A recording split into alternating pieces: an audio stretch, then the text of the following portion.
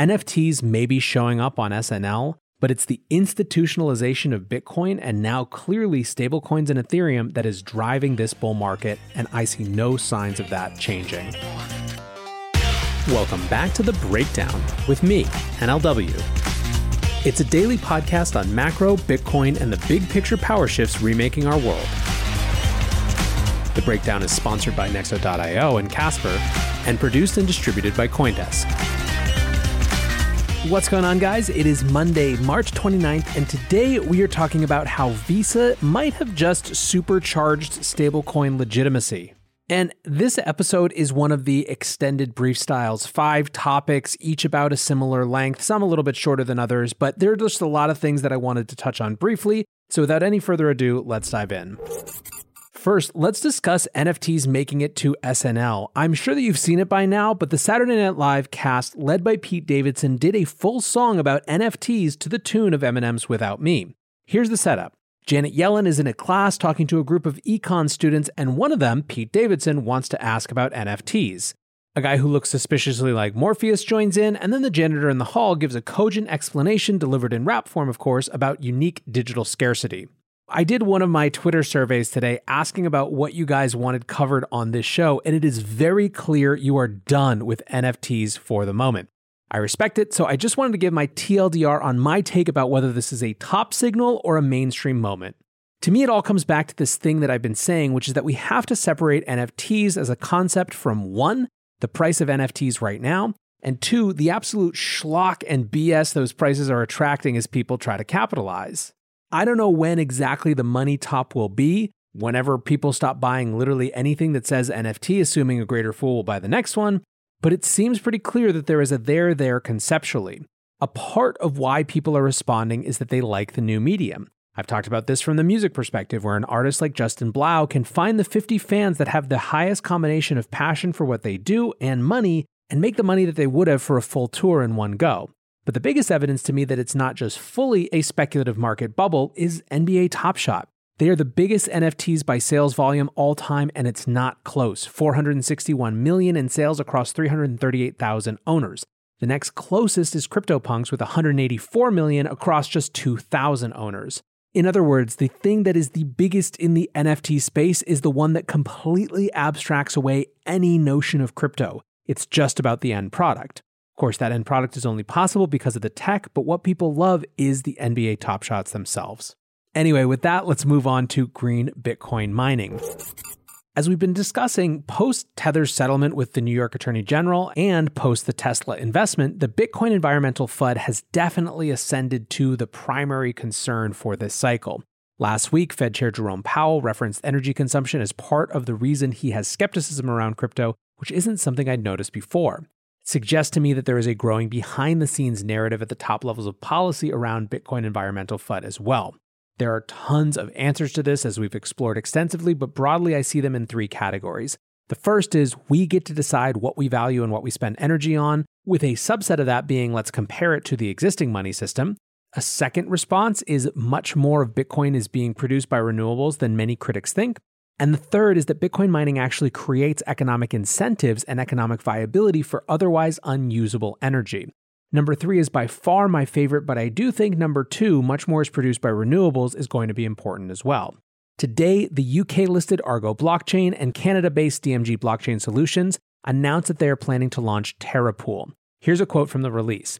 TerraPool represents the first ever opportunity for the creation of green Bitcoin. The initiative aims to expedite the shift from conventional power to clean energy and reduce the impact of Bitcoin mining on the environment. The mining pool will provide a platform for cryptocurrency miners to produce Bitcoin and other cryptocurrencies in a sustainable way. Adding on to that, the Argo CEO said, addressing climate change is a priority for Argo, and partnering with DMG to create the first green Bitcoin mining pool is an important step towards protecting our planet now and for generations to come. Now, I don't love the designation of green Bitcoin because it implies other Bitcoin isn't green, and in that way validates and reinforces the narrative we're trying to combat. At the same time, we're dealing with a lot of politicians and pundits who need simple things to latch onto, which green Bitcoin could conceivably help. What's more, I like a hash power shift to better sources in terms of both renewables and especially trapped sources, and so I'm glad to see that shift. It's also good because to the extent that the US is home base for the environmental flood, Argo is expanding in the US significantly. They purchased 320 acres in West Texas last month to open a 200 megawatt mining facility. Next on this extended brief, let's discuss the Square CFO's comments on Bitcoin. When Square first announced its allocation to Bitcoin, some argued that even though it represented a much smaller percentage of the company's cash than, for example, what MicroStrategy was doing, it might be even more influential to other corporate officers. The reason? It was much easier to imitate.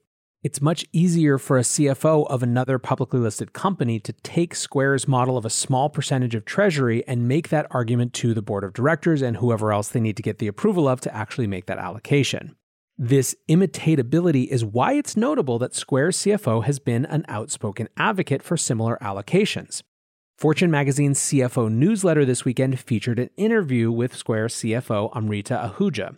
She said a few things. First, she and Square see Bitcoin and cryptocurrency in general as expanding access to financial services, especially when looking globally.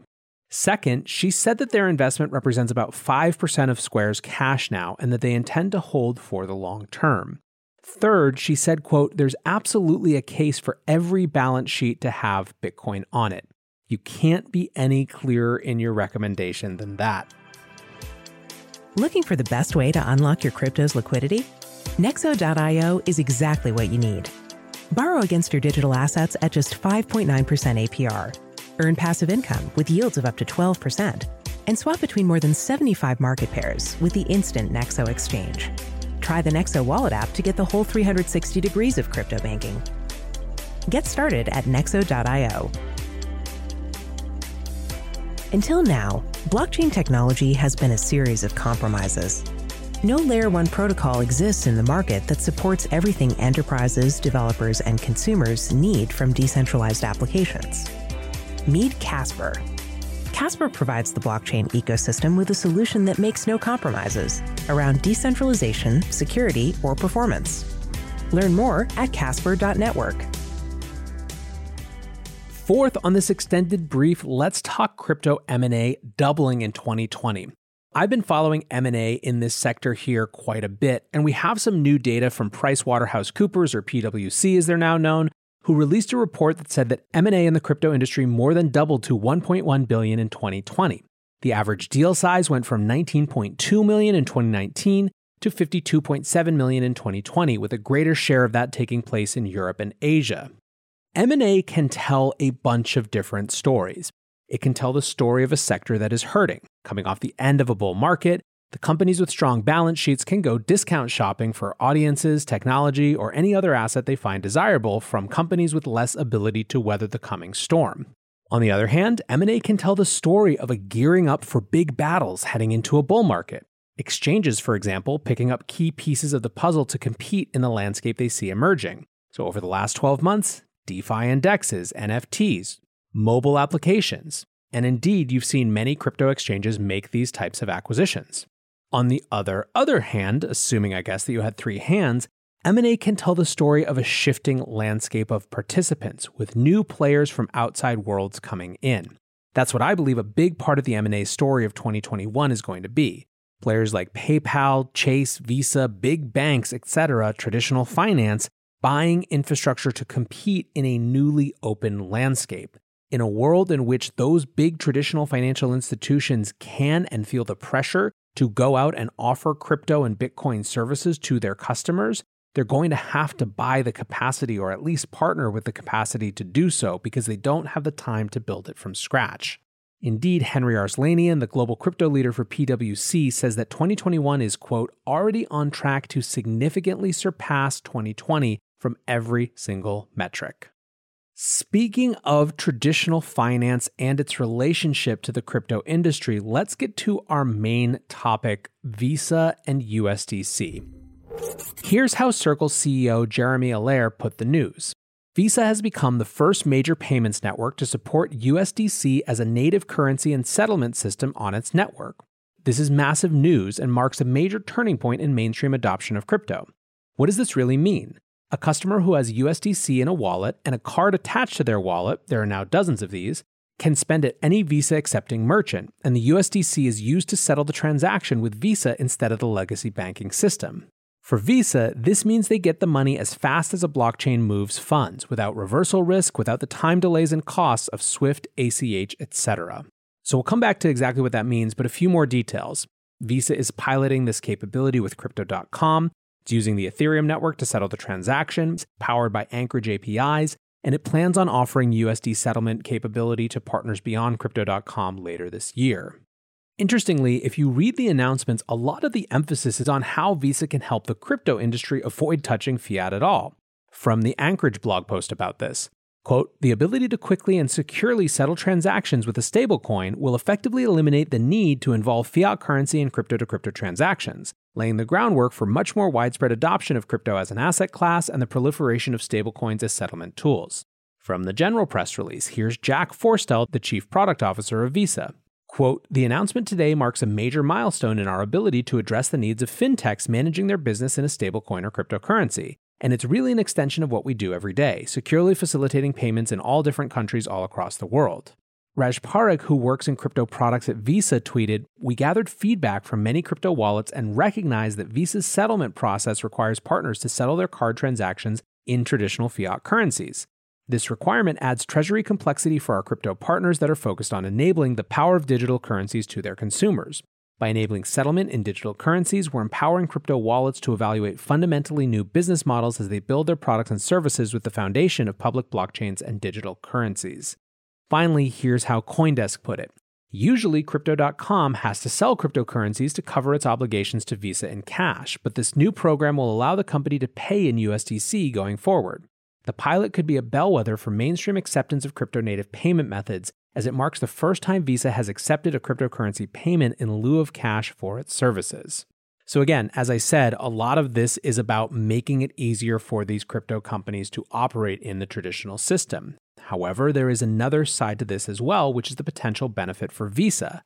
Let's go back to what Jeremy Allaire had to say about this. Quote, "For Visa, this means they get the money as fast as a blockchain moves funds without reversal risk, without the time delays and cost of SWIFT and ACH. One of the major purported benefits to these new crypto-powered financial rails is instantaneous final settlement, rather than the current settlement process which can take days that means that capital isn't available for other purposes, and which can include costly chargebacks and disputes. In this new blockchain model, settlement happens almost immediately and it can't be reversed. That could be very powerful for a payment processor. It does bring up this interesting question, however, which is how much these new rails simply get absorbed into the old system. And are the people who are building these new rails okay with that, nervous about that, or genuinely enthusiastic about it? Now, when it comes to Twitter reactions, one of the more common reactions that I saw is that this is in some ways comparable to Bitcoin treasury adoption, because this sort of settlement transaction is a core tenet, a core goal that Ethereum was built upon. I Am Nomad put this really crisply, saying, "Banks offering products for Bitcoin is incredible because they spent 10 years campaigning the world to ban it. Visa using USDC via ETH is amazing because that was always the benchmark. Quote, how do we get to Visa size transactions per second? Turns out being able to reliably finalize is what was needed." Nick Carter responded to that tweet, putting it in meme form, saying, "Broke? Becoming Visa scale at the base layer? Woke? Visa literally becoming a layer 2.